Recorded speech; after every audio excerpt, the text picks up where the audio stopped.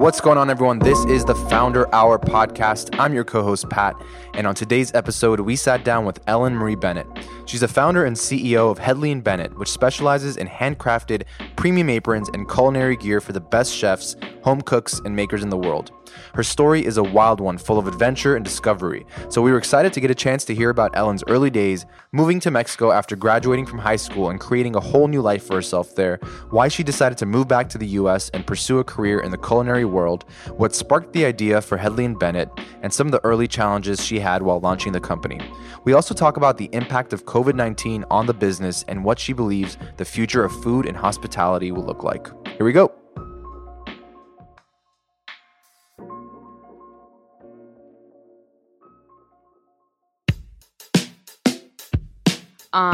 So I grew up in LA. I'm from Glendale. And when I was Love it. Whoa.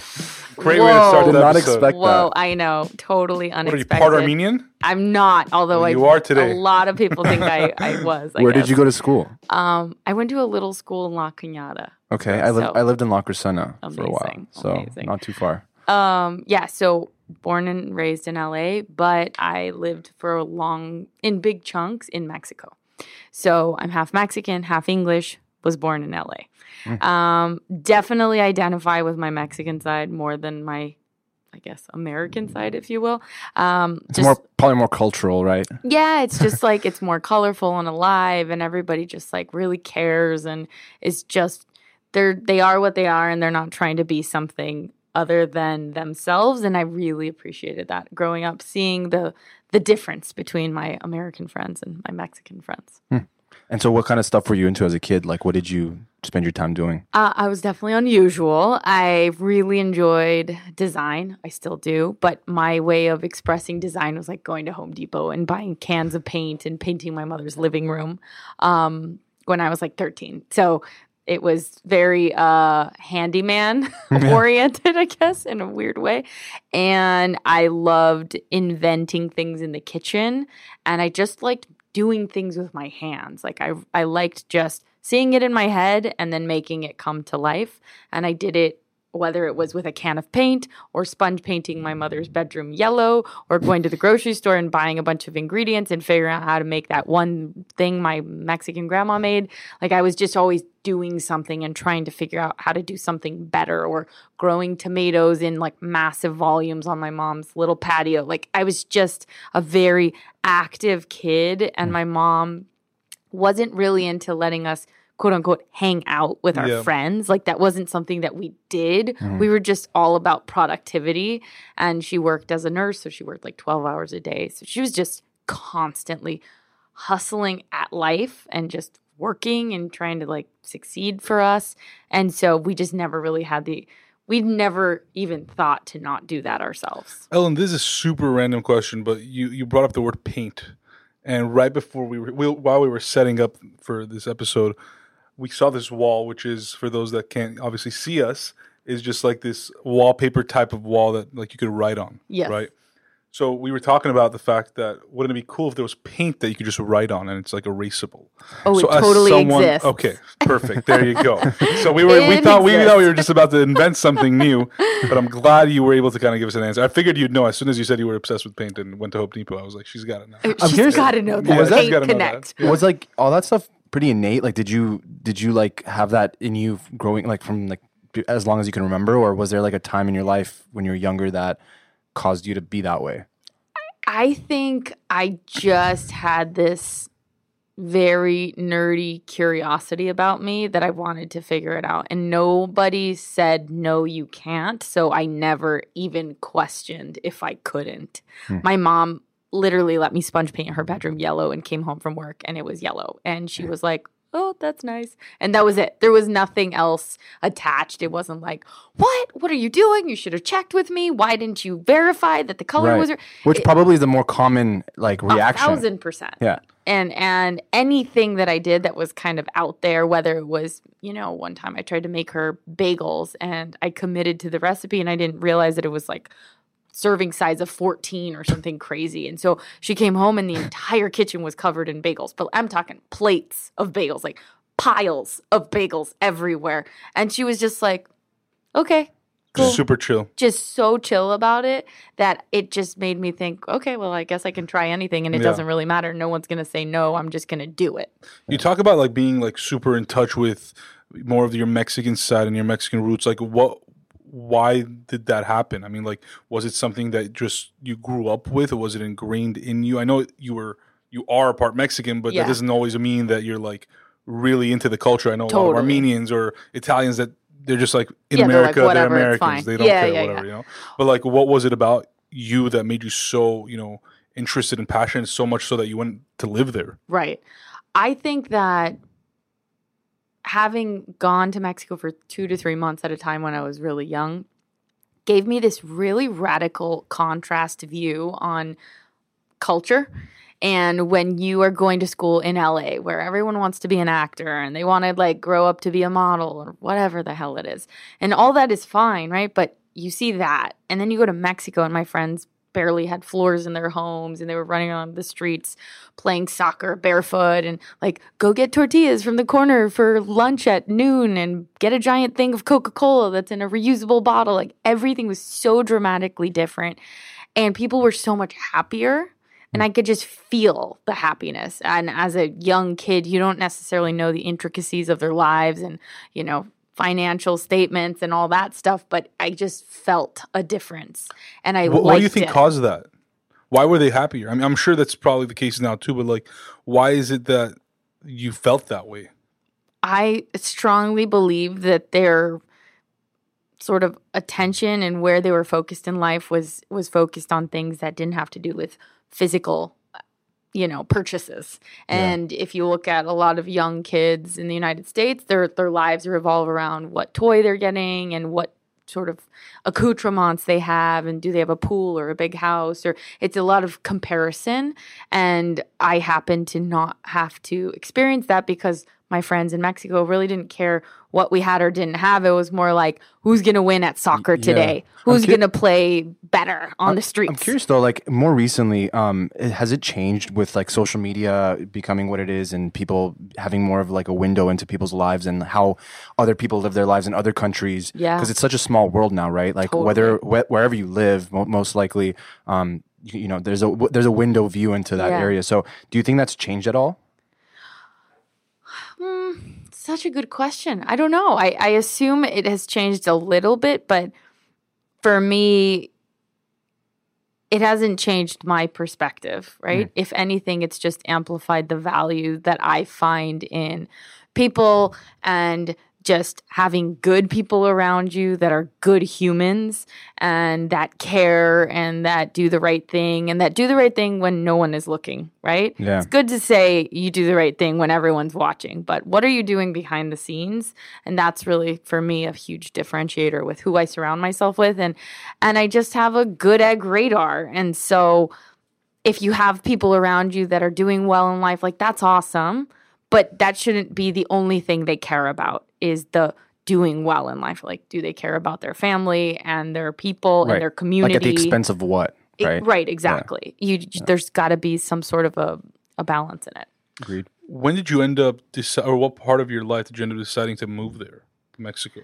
When I turned 18, I had graduated high school. I was doing all these like random jobs in LA, and I loved cooking. And I knew I wanted to cook, but I wasn't totally clear on which path I was going to take to do that. Also, culinary school is like $70,000. My parents couldn't afford it. My parents were divorced, so my mom was like, that's just impossible for me to afford. So I went to Mexico for 2 months, and I ended up staying for 4 years. And it was like the best thing I could have ever done. What part of Mexico, by the way? Mexico City. Okay. And did you like know anyone there? Like, did you have any friends? No, I knew nobody. It was really kind of on a whim. I had a one-way ticket, and I thought I'm going to stay probably like 1 or 2 months. And I had a little room in a house with a bunch of other like students that were in Mexico. I'm assuming it was a really good 2 months. It wasn't 2 months that you would expect of me out like raging or something. Yeah. No, I just kind of realized like, damn, I'm in another country.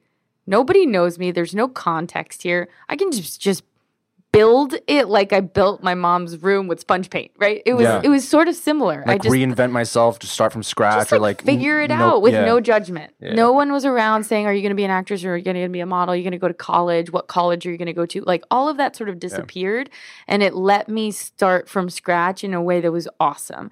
And I lived there. I got so many jobs. I worked every job you could possibly imagine, because of course my parents were like, "You need to come home now." And I said, "Hell no, I'm staying." Yeah. So they cut me off financially, and I literally just I got my Mexican citizenship. I rented an apartment, and then I rented out all these bedrooms, sort of pre-Airbnb, but I was just hustling. And it helped me find my own sea legs. So when I came back to LA after 4 years, LA was exactly the same. I had just dramatically changed, and it felt like someone had rolled out the red carpet of experience, and I was just like, bring it fucking on. Yeah. I don't want to jump around too much, but I know that I want to focus a little bit on that Mexico kind of experience you had. But you talk about moving there after high school. What was your high school experience like? Because I know we talked to so many founders, and everybody has a different experience. Some of them knew exactly what they wanted to be. Some of them were dropping out. Some of them were like, I hated school, I hated life, everything sucked. And now that we're multimillionaire founders. But what was your experience like? I mean, I know you talk about being passionate about cooking and doing things with your hands. Were you doing that while you were in high school? Yeah, I was. I mean, again, my mom wasn't letting me hang out, quote unquote. So I would come home and I was doing all kinds of weird handyman things around the house, or painting something, or building something, or whatever. I was just keeping busy. I started doing my mom's finances when I think I was 14 or 15.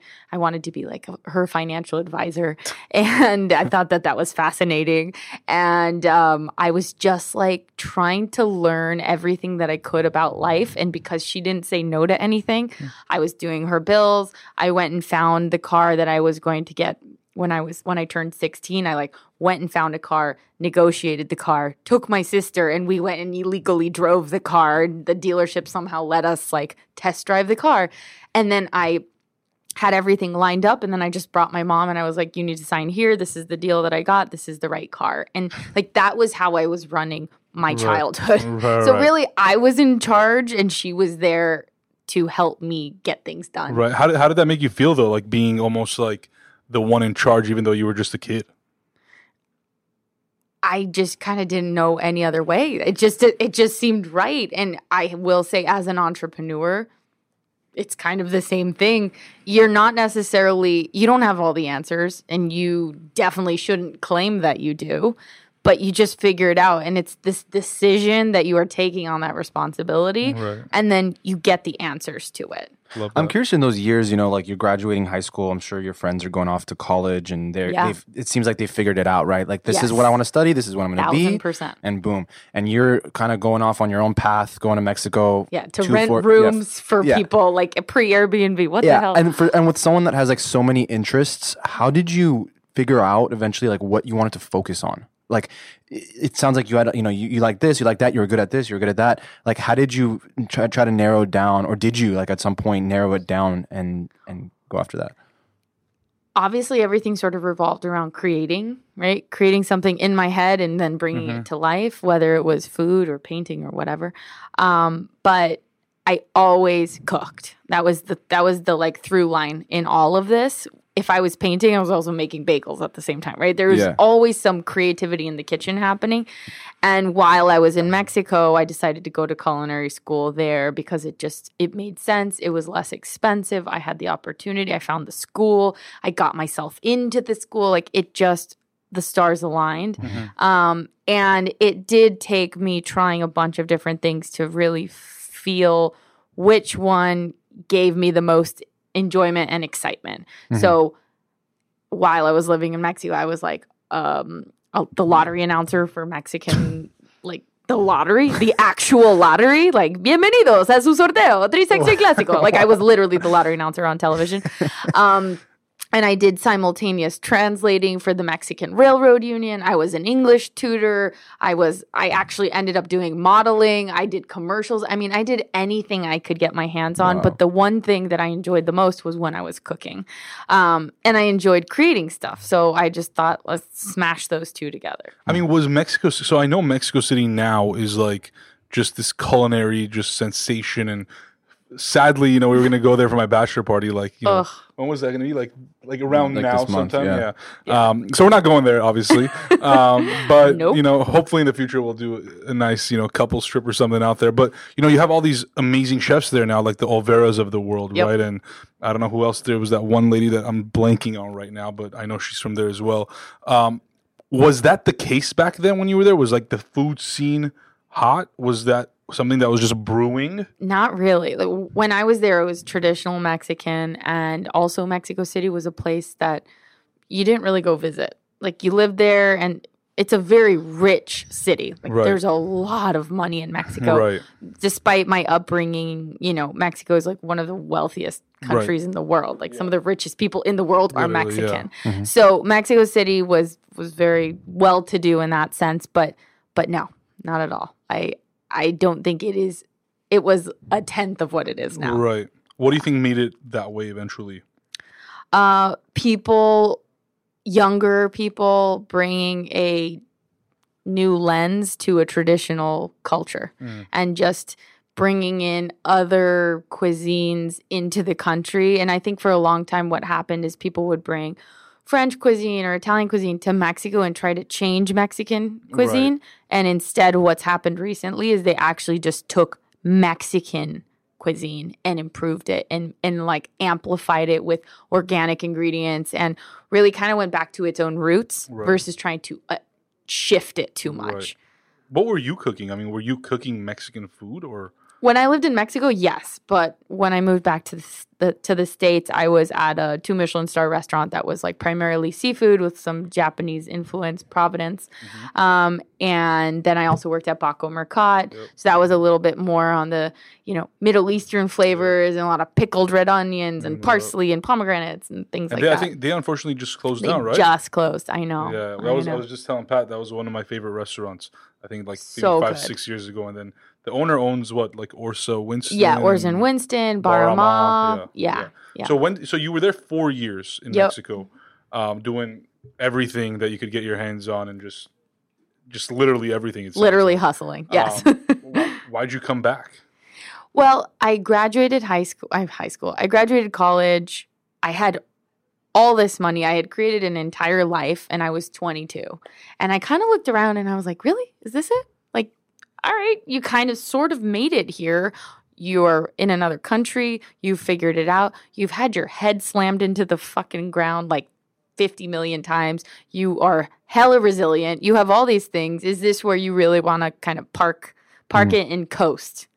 And you almost like peaked at 22? Yeah. And I was like, that's crazy. No. I mean, you made that much money to be relative to where you were, like in the circumstances. Oh my God. Yeah. Yes. I was making more money than like banking executives. Like really? I was really doing quite well for myself. Just doing all these odd jobs.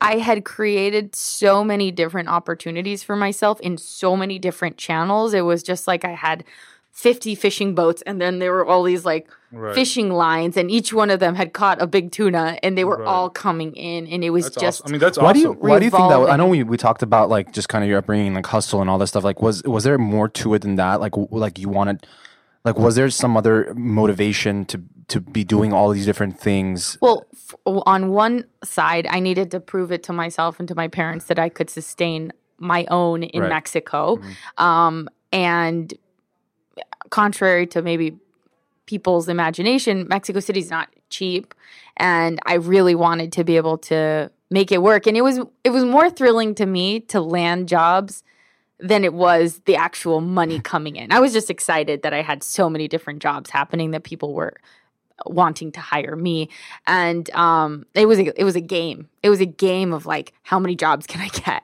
How many people can I work with? How many things can I learn? I was just this sponge for experience, and every single experience, even back then, they were weird and different and unique. And, one of my jobs was being a booth babe is kind of what it's called, but not in like a bikini for Budweiser, more like a suit at a conference where we're talking about, I don't know, it was anything from banking to bulletproof vehicles.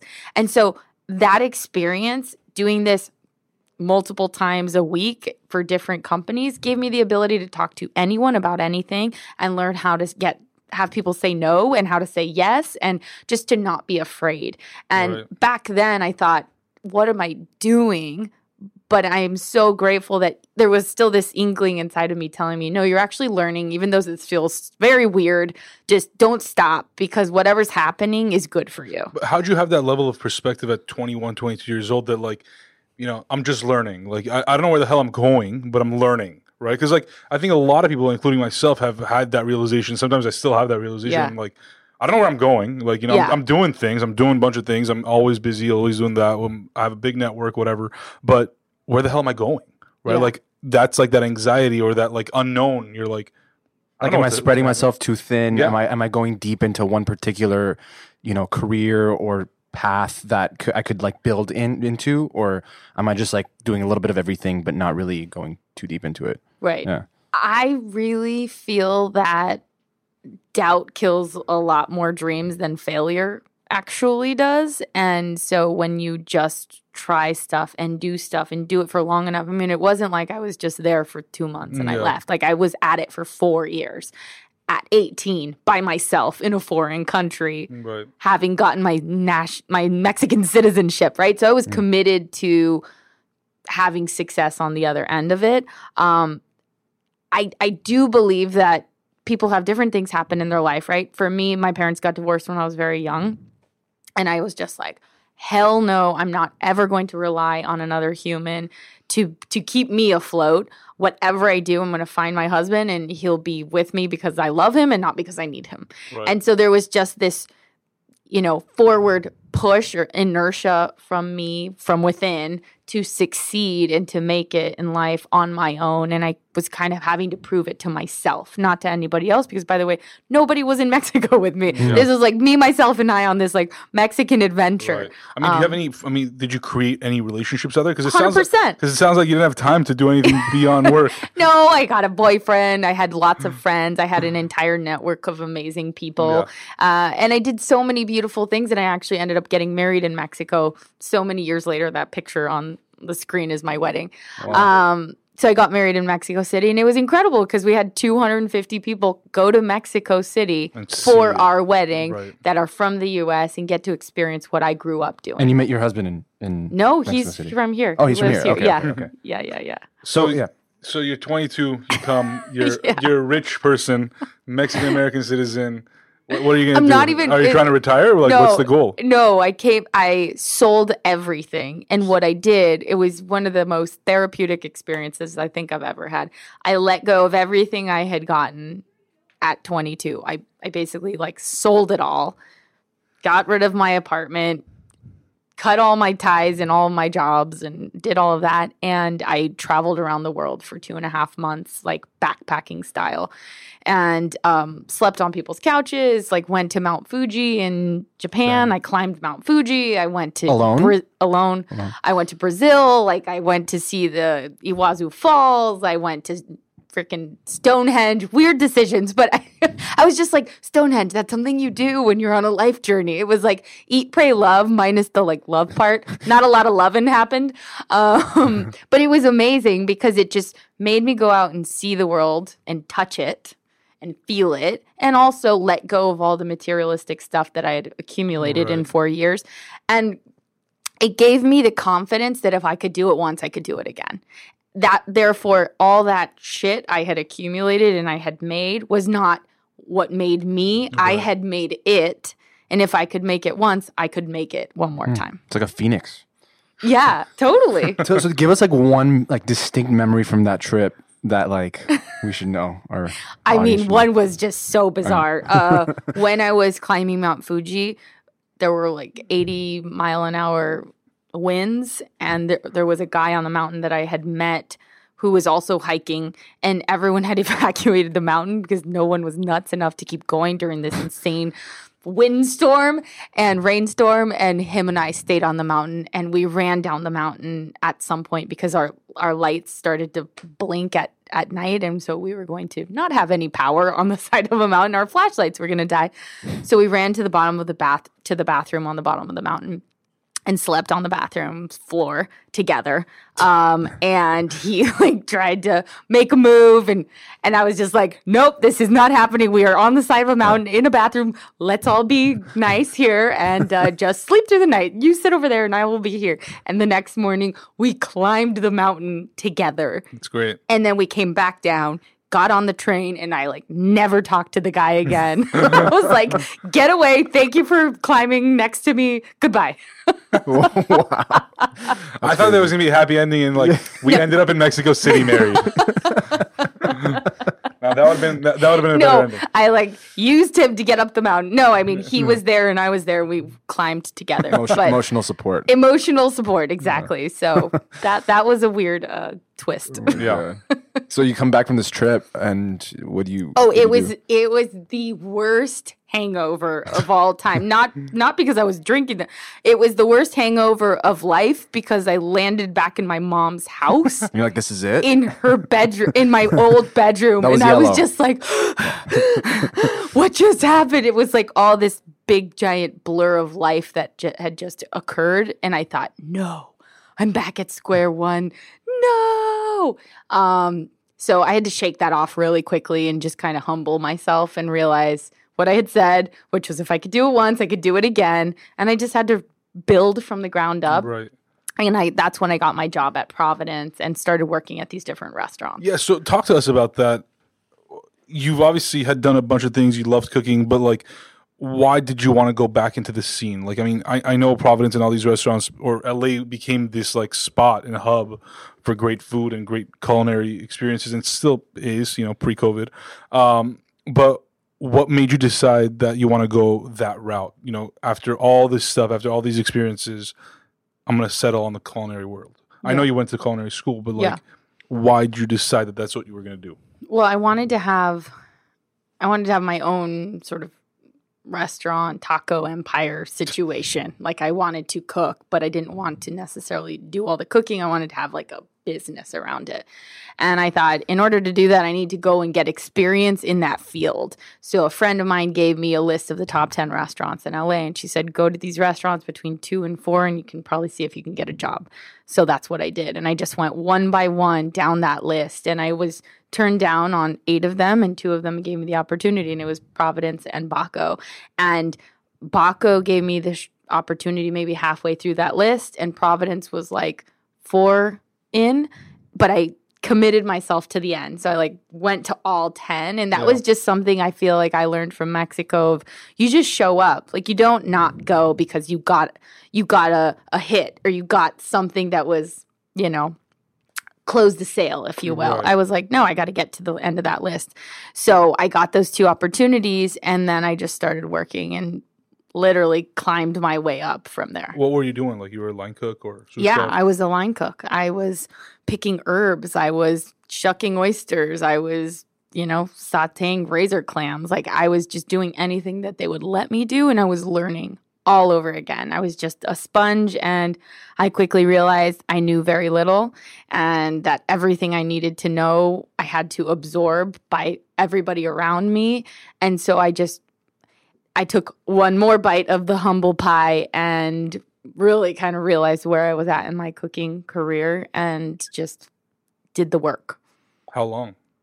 I was there for 2.5 years, and somewhere along the way there, I started Hedley and Bennett on the side, and that quickly overtook my whole life very, very rapidly. And I was also a personal chef with a family, and I was also working at Baco. So I had 3 jobs. I couldn't get away from the multiple jobs. And I had to keep trimming each job like by a day so that I had a little more time to focus on Hedley and Bennett until I was literally working at every hour of every day, setting up the farmer's market on Sunday at 6 a.m., breaking it down by 2 p.m., shoving everything into my little Mini Cooper and driving to Providence, which was 5 minutes away, and clocking into service by 3, and then breaking down at midnight. I mean, it was just insane. And I knew it was time. Like, I needed to let go of the safety net of the restaurant world and actually fully commit to Hedley and Bennett. But this was probably a year into Hedley and Bennett, I left What Providence. year is this? 2012. Yeah. So talk to us about 2012. Talk to us about like what happened like at when you were working that you like the idea for Hedley and Bennett came to you. Like, what did you see? What did you come across? I am a runner and I do marathons and I just really enjoy that athletic side of life. And when I first started running in Mexico, I went and got an amazing outfit from Nike or Adidas or something. And I put it on and I was like, I'm a fucking runner now. Yes. Yeah. And I felt so legit and real and proper. I thought, man, if I could make people feel that way in the kitchen, you could like change the culinary world. Like this Right. could be something really cool. And Makes you feel official. Like yeah, you're like the real proper, deal. but also badass. Yeah. And I wanted that feeling for myself. My uniforms were horrendous. Everybody was walking around with these like big giant balloon pants and like shirts that looked like they were, 6X, like not even 4, like 6. I mean, huge. And it just didn't make any logical sense that no one had thought about it. So I started thinking about it and making it better and talking to chefs and being like, what do you love? What do you hate? Tell me how would you do it if you could make it better? And just being a curious George, as I usually am. And then, of course, as life would have it, Joseph Santana was like, hey, there's a girl. She's going to make us some aprons. Do you want to buy one? And I was like, chef, wait, I have an apron company. I will make you those aprons. What are you talking about? You got to give me the order.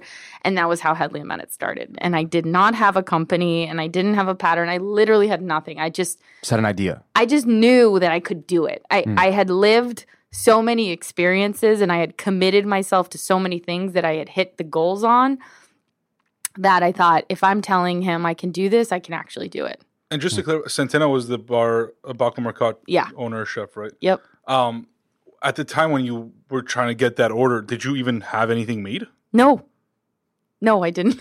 I had a doing business as. That's all I had. And it wasn't even Hedley and Bennett. It was like something else then. But like, how did you know that you were going to be able to make it? I just knew. I know that if I make a decision, I will figure out how to do it. Because I've done it enough times that you just sort of earn those notches of confidence in life. Okay, but let's break it down because there's, I'm sure, a ton of people listening now that are thinking, okay, I have an idea. Yeah. And I don't know how the hell I'm going to do it. But, okay, you have the idea for these aprons. Yeah. You have an opportunity to give these people the apron. What's this next step? The immediate next step? What do you do? The immediate next step was I clocked out and I literally called a guy that I worked with, and him and I had been talking about the aprons together, and we basically started looking up places that sold fabric. We're like, we need fabric. We need to show him swatches. We need to go find the raw material. And I treated it a little bit like I do with cooking, right? You want to make a recipe. You've never made the recipe before. You go find the raw ingredients, right? You got to find the market. If you're going to make something Persian, go find a Persian market. If you're going to make it Mexican, go and find a Mexican market. Find your base, right? So I thought about it. I just broke it down and simplified it. I didn't worry about all the intricacies and what if I don't have this plan and all this stuff. I just kind of focused on the basics. And from there, I found a friend who could make me a pattern, and I hustled him into making me the pattern if I made him dinner because I worked at Providence. So I could like leverage my skill sets here. So then he made me a pattern, and then I had another friend, and I was like, well, I have a pattern. I will come over and make you breakfast, and you better make me the actual sample. And so I was just using what I had and focusing on what I had and not what I didn't have. And I didn't have investors, and I didn't have a business plan, and I didn't have resources, but I had myself, and I had my cooking skills, and I knew all of this sort of design elements I wanted to add to the apron. Not to mention I had Joseph telling me exactly what he wanted to. So it was a collaboration. What did he want? I mean, like, he wanted something that was denim with a little bit of a red accent, and he wanted it to fit well, and he loved the idea of it being adjustable on the neck because aprons typically back then were not adjustable. Yeah, I was gonna ask, like, was it like pretty uniform, like the styles? Like, was it pretty standard as far as the ours or no, like just general aprons? Oh yeah, they were so bad. It was like poly cotton, polyester blended with cotton, so starchy and stiff. It was just awful. Like you could, wash dishes with the with the material. Like there was no one like bringing creativity to the space. No, zero. Yeah. Zero. And no creativity, and also no branding, no anything. And so he didn't do embroidery, but very quickly after, almost every chef I worked with wanted, like John and Vinny's, they were like, okay. Like custom. Yeah, they wanted it custom. They wanted cool denims. They wanted to put their name on it. And we just started to learn how to make these products even better because everything was custom. But early on, did you know that this was going to be big? Like, I know you talk about, you want the Nike for like basically chefs and cooks and for food folks, the culinary folks. But on day one, was that the goal still? Or was it just, I want to figure out how to make an apron and then we'll figure out the rest? My goal was make the best apron in the world. That was as big or as little as you want to think of it. That was the like tunnel vision that I had. Make the best apron in the world. And when people hear apron, they think cute. They think grandma's apron. They think shit that's just like, honestly, not great. And I went the polar opposite direction. And most of my customers at the beginning, honestly, were men. And you wouldn't think of an apron company having their core consumer be a man, but they were. And now our business, so many years later, and I'm sure you're going to throw me back into the earlier part of the story, but like so many years later, 80% of our business is direct to consumer. So now we have all these home cooks, people wearing our product because it's legit and real, but it's not cute. It's proper. It's dignified. It makes you look legit, makes you feel legit. And it's actually a tool everyone needs in their own kitchen, even though most people are not used to wearing an apron at home. Right. So throwing it back to the earlier part of the story. Yeah. See, I knew you were going to do that. Was the idea that bringing it back? Was the idea that you're going to source this raw material and like knit it like yourself, just hand do it? No, I was going to find somebody because I don't know how to sew. Yeah. So just how I had found where to get the fabric, I went and found a guy that knew a guy. He was a guy that had made leather shoes, and he had worked with this man for one opportunity a really long time ago, and he connected me with him. And I remember pulling up to the guy's house, and it was in the middle of nowhere, and there were, stray dogs running everywhere, and old dilapidated like cars in the parking lot, and the windows were sort of shattered. And this is in California? Yes, this was like in LA. And it was pretty shady. And I walked up, and the guy looked like a drug dealer, and that was my guy. He was my guy that made. I'm an apron dealer. He was an apron dealer. So he made me the first batch of Hedley and Bennett aprons, and he actually had a really aggressive atelier inside of his house.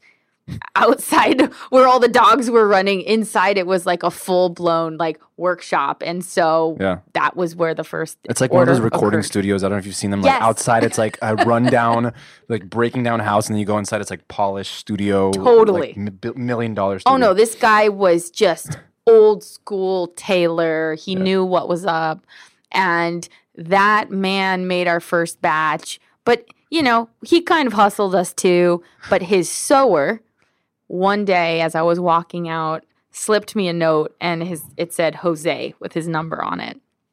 And Jose, I called him, and he was like, "Hey, I think you're really onto something. This is really interesting. I'd love to come work for you full time, and I'll just make you all the aprons you want. I'm doing the work anyway, and then I can make a little more, and you can make a little more." And I said, "Okay, let's do it." But at that point, I was still a cook at Providence, and I was still working full time. And now all of a sudden I had this guy who was going to do it out of his house in Compton.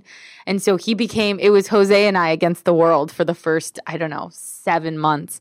And we went from making, one apron a week to hundreds of aprons a week. And Jose, he just ate, breathed, and like slept on aprons. It was just like the whole world became aprons for us. Wow. Who was buying these aprons?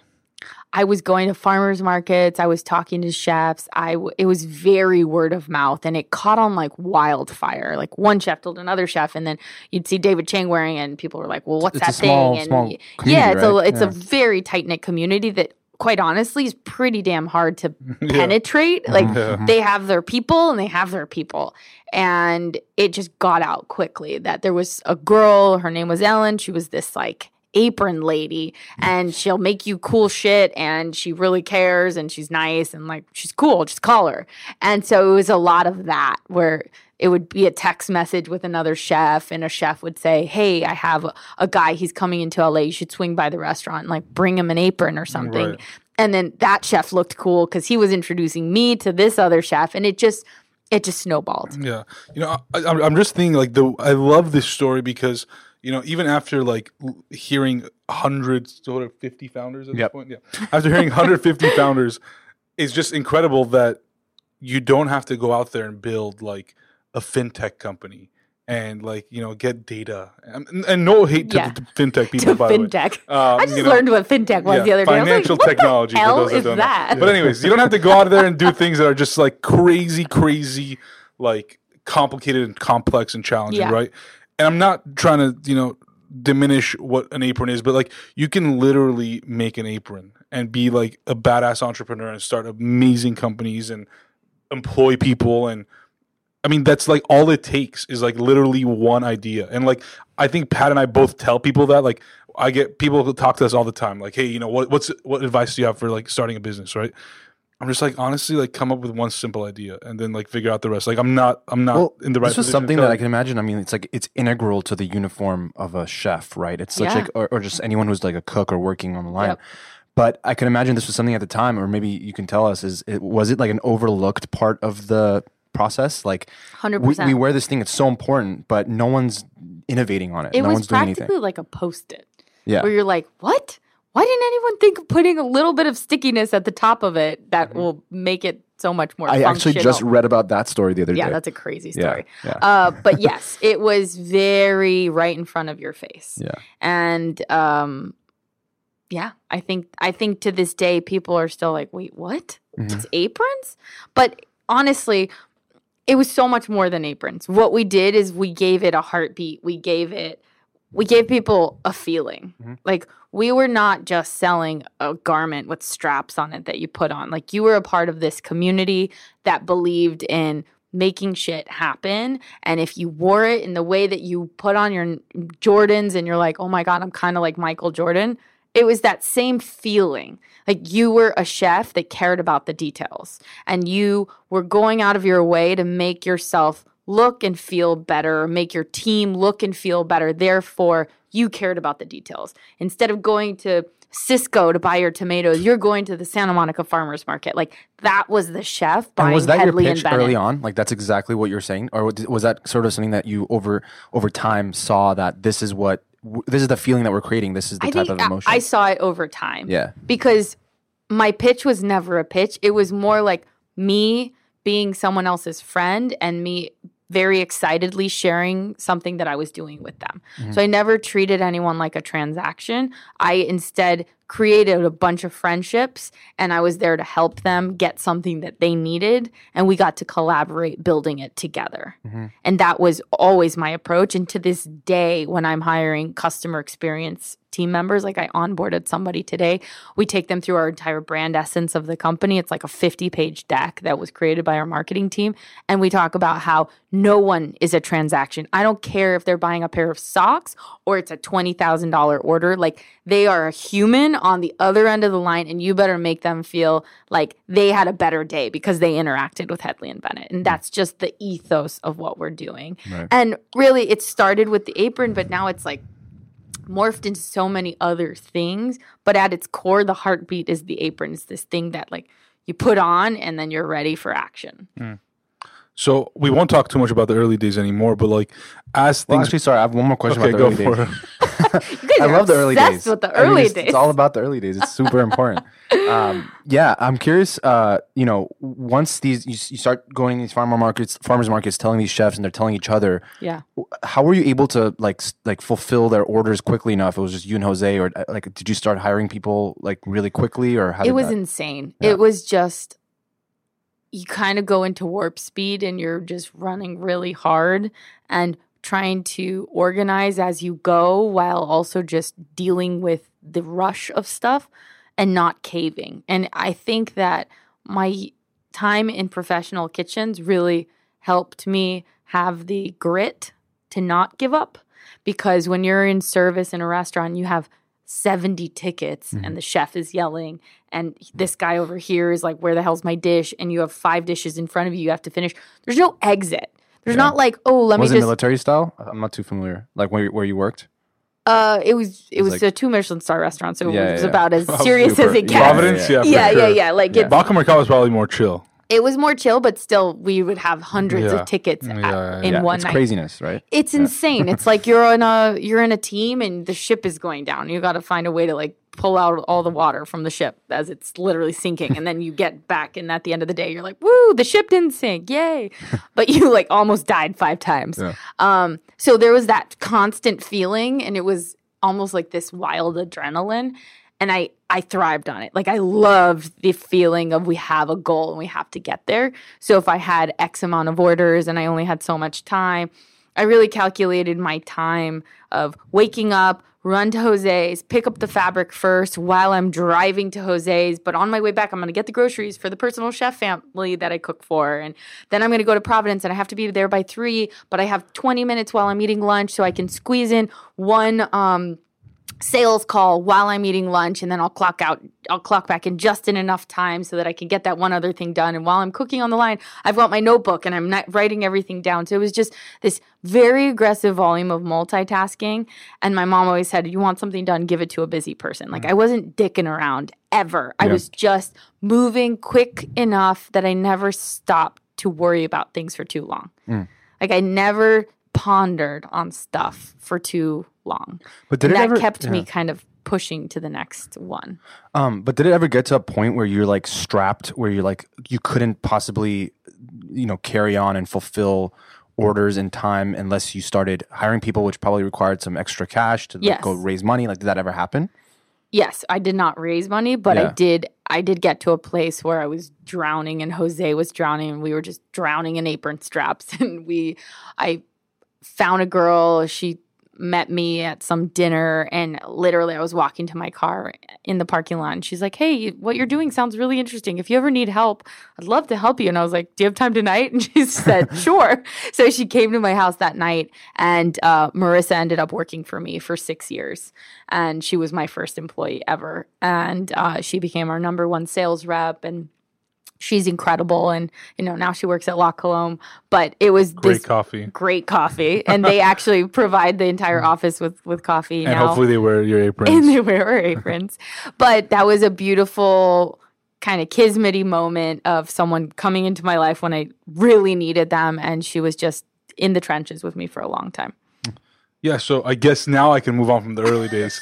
Well done. We graduated. I can't promise. Yeah, I can't promise. I don't know, guys. I feel like we're going to circle back. I know. We'll probably circle back at one point. But as things progress, right, you hire your first employee, second employee, third employee. I imagine you eventually get, this warehouse office space. Did things get a lot more challenging, or it became just more so it was natural for you to, be this leader, to be this person who was running this company? Because it's very different to, right, the early days, start the company and then actually and have an idea and be able to execute on it, and then actually be building and growing and scaling it so that it's beyond just like who you are and who, like, what you do. So talk to us a little bit about that experience. Yes, it definitely grew beyond me pretty quickly, and we started having to hire more people. And it became really quite a learning curve for me as a founder, but also as an entrepreneur, because you now don't know how to do everything, but you're responsible for other humans. right? And so now you have payroll and workers' comp and liabilities attached to that and deadlines and customers. And it grows rapidly. Right. And so I had to get a mosh pit of people that I met along the way that I would ask a lot of questions to, and between listening to podcasts on my way to the office and trying to find as many strategic employees as I could to help us. But there's no real simple way to build a business. Like, it does not get easier. You just get more resilient over time. You learn how to deal with shit and life and stress better, and you find what your strengths are and what your weaknesses are. And at least for me, I just identified what I was good at and tried to get as many people as I could to take on the things that I wasn't as good at.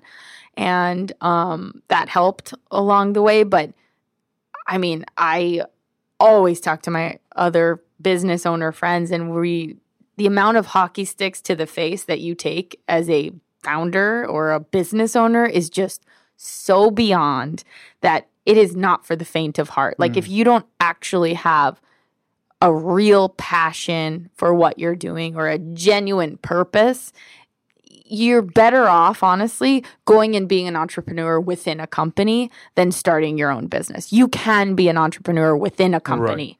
Right. And honestly, we need them. Like, you need someone who's a self-starter within a company. But owning your own business is not the only way to do it. What were some of those hockey sticks to the face moment?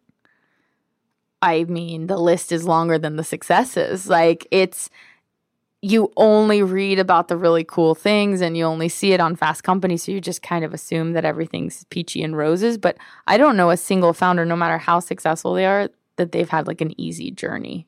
Totally. But I'm curious about like some of those moments. Like, what were those like? Because it's not only like what happened, but more so like the fact that you were able to survive it. Yeah.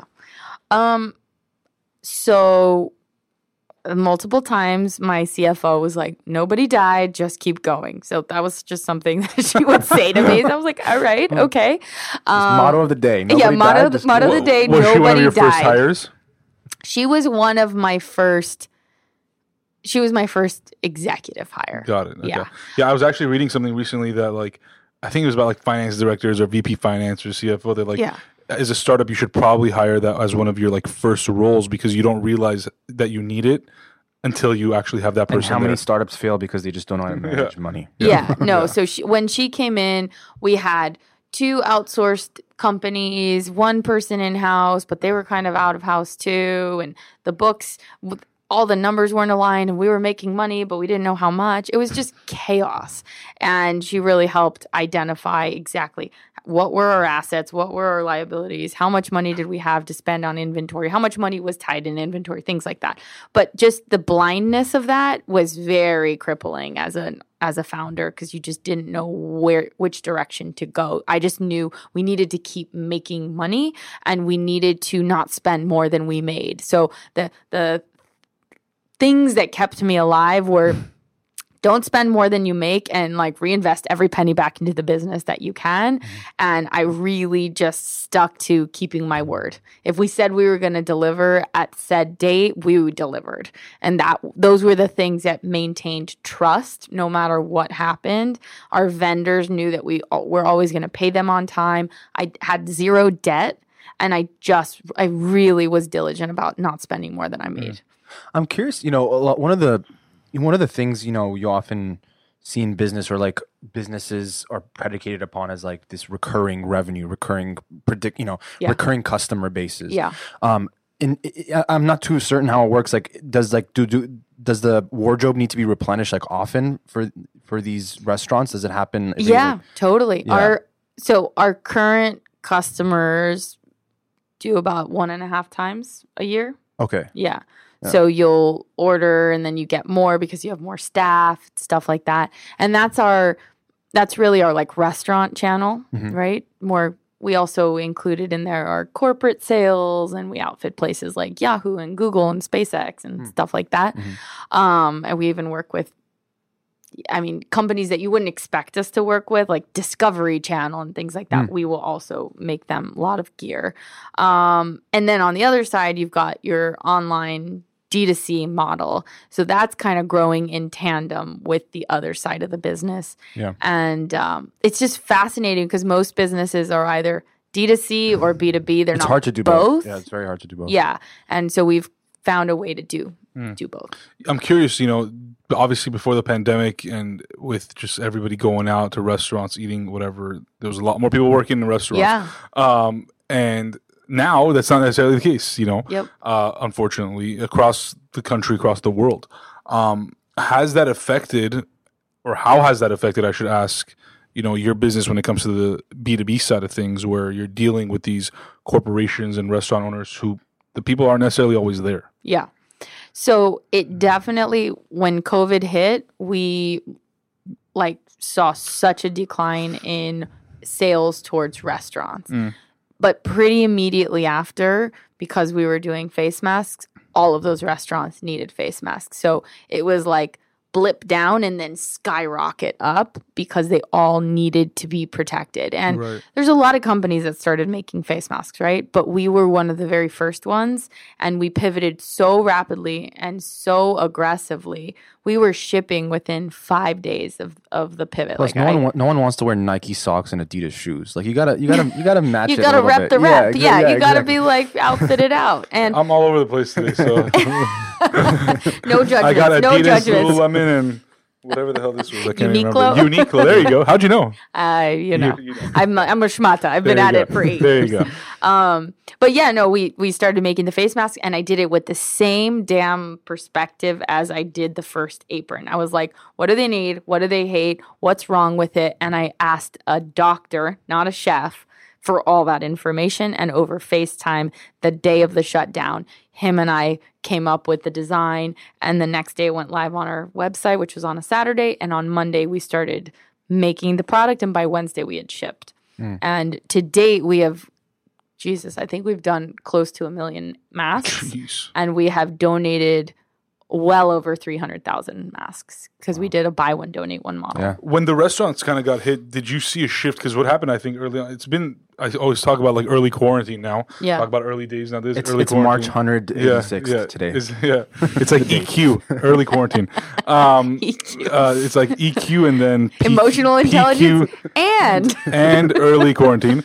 And there's this PQ, which is pre-quarantine, and then hopefully there's the next PQ, which is post-quarantine. Yeah. Or TQ, which is thank you, bye-bye. But did you see that there was a shift from the B2B to the B2C side, where people started cooking at home? They were baking. I mean, at one point I went to get like chocolate chips and flour for like my Beyonce and mother-in-law, and like it's gone. Yeah. So it's like people were going crazy baking and cooking at home. Banana bread. Yeah, banana bread, chocolate chip, this and that. Banana bread was a hit. Yeah, I know actually a friend that she quit. Well, the restaurant stopped, functioning. She started a cookie company and now is doing like 10,000. One of our listeners is doing like $10,000 a month in cookie sales. Like she's killing it, right? Amazing. So did that shift in like consumer behavior that was forced? Yep. How did that affect you guys, or what did that do? Yeah, no, it forced the entire company to focus on direct to consumer. And while we for sure had restaurant accounts coming through and wanting face masks, we didn't make a single apron for close to 4 months. Wow. Like all we made in our entire supply chain were face masks. And that was a wild thing that caused focus, but it also created a sense of just kind of really reprioritizing, right? Any playbook that anyone had pre-COVID just exploded, and you had to look at what was in front of you and what was working, what wasn't working. And we had already had a whole plan of, direct to consumer and bringing all of our products to the everyday person, because unlike a lot of brands out there, like they're sexy, they have great packaging and all this stuff, and you get the product and it's like subpar. Mm-hmm. For us, we focus on product. We didn't focus on packaging. So you got okay packaging, but our product is fantastic, right? So now it's about balancing it out and making it look and feel as amazing as the product actually is, and educating the home consumer in the same way that we educated the chef 8 years ago to needing this thing. Right. I'm curious, like, what you think the future of this space looks like as far as like just restaurants, the food services space. What have you seen, or like what do you think is going to happen in the next couple of years? Because we're seeing so many different reports and this and that, like and predictions of what people think is going to happen. But I'm just curious what you think. I think that it's not going to look how it's looked like right now for a very long time, like multiple years. Like we're not going to just bounce back to having fine dining everywhere. I think fine dining has really taken the biggest hit, right? And it's going to be a very serious luxury to be able to do fine dining at the pace at which we were doing it before, where you had a Michelin star, 2 Michelin star restaurant in every street corner practically. And a lot of it is going to go to, I think, fast casual and to go and ghost kitchens and things that make it a little bit more remote. And the business model of restaurants was just already broken before COVID. COVID just kind of put the I nail feel like it's in like the that coffin. in so many like education too. Totally. It's like just these fundamentally broken. It was broken, spaces. and it took something as aggressive as COVID to force the reset. Or like accelerate the innovation and the shift. Exactly. And I think the people I see really doing very well in the space have done dramatic pivots and then another pivot. And by trying and testing different ways, right now no one's judging, right? Right now it's kind of the wild, wild west. Right. Nobody's watching. Nobody's judging if your restaurant closes. Nobody is really looking. So you have the opportunity to flip everything on its head, because it's already there, by the way, and just start trying different things and adapting. Yeah, I think everyone's just trying to figure it out. You're just trying to figure it out, and no one's going to blame you for that. Yeah, like take those risks. Exactly. Do it now. Does that mean that like your business is going to shift now to be able to service those folks? I mean, like how? I mean, what does that even look like? For us, I can't tell you what's going to happen. I don't think anyone can tell anybody what's going to happen, right? I'm like, oh, let's just wait till November when that happens. I don't know. Hold on to your bootstraps. One step at a time. Yeah. For us, what we are doing is focusing on just making the product that much better and servicing all the home cooks and educating them and leaning hard into that. And we used to kind of stretch ourselves thin and do a lot of different things with a lot of different people and lots of collaborations. So for us, it's doing less better, just focusing the shit out of Hedley and Bennett and really analyzing our resources and seeing where do we need to put resources and where do we not. And the things that we don't need to do anymore, we're cutting, and we've already cut. So it's allowed us to be laser focused in a way that the world forced it. Right. As a founder, how do you continue to educate yourself? Like, even like forget COVID for a second, but like, you're obviously always learning. You always have to just iterate your business and yourself and learn new concepts and be aware of what's going on in the world. Like, what do you do? Oh, such a good question. Well, I really like to surround myself with people that are even smarter than me. So I'm constantly on calls, meeting other entrepreneurs, or if someone sold their company or if they've had multiple businesses, and I like to pick their brain. Who are some of these mentors, if you don't mind me asking? There's a few. So Dana Cowan, who was the editor-in-chief of Food and Wine for 24 years, longtime mentor of mine. This other guy, Marty Bailey, who's the chief manufacturing officer of American Apparel, on a really brilliant guy, and he has taught me so many different things. One of the things I love the most that he's taught me that has nothing to do with business, but everything to do with business, he said, say please, say thank you, and what do you think? And think about that. That's just like some basic, serious knowledge. Because if you just remember to say please, thank you, and what do you think, you're kind of making people feel like they're heard, making people feel like they're there, like they're present, they're important, and that they matter. So just little tidbits like that have stuck with me along the way. And I'm constantly collecting people. I'll go out and meet some old guy, and I'm like, oh my God, you did what? We have to talk. Let's get on a call, or let's have coffee, or let's go for a walk, or whatever. And I have no judgments for where the knowledge comes from. I just want to learn. And so being very open to learning and not saying, I already know how to do that. I think that's kind of like a big blocker for some people if they just assume they already know about it, so they're not going to hear that thing. Some great suggestions come from lots of different people in my company, and they don't even need to be on the executive level to come up with a great idea. You use the word early on, like in the podcast. Yeah. Again, going back to the early, well, Going not early on to days, the but early days of the Yes. podcast. And that word was colorful. Yeah. Right. And it was, I think, in reference to like your Mexican heritage and just how Mexicans and Mexico are and is.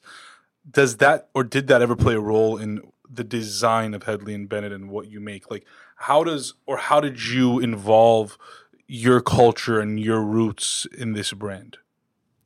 Bringing it down with the good questions. I love it. So Hedley was my English grandfather. Bennett is my last name.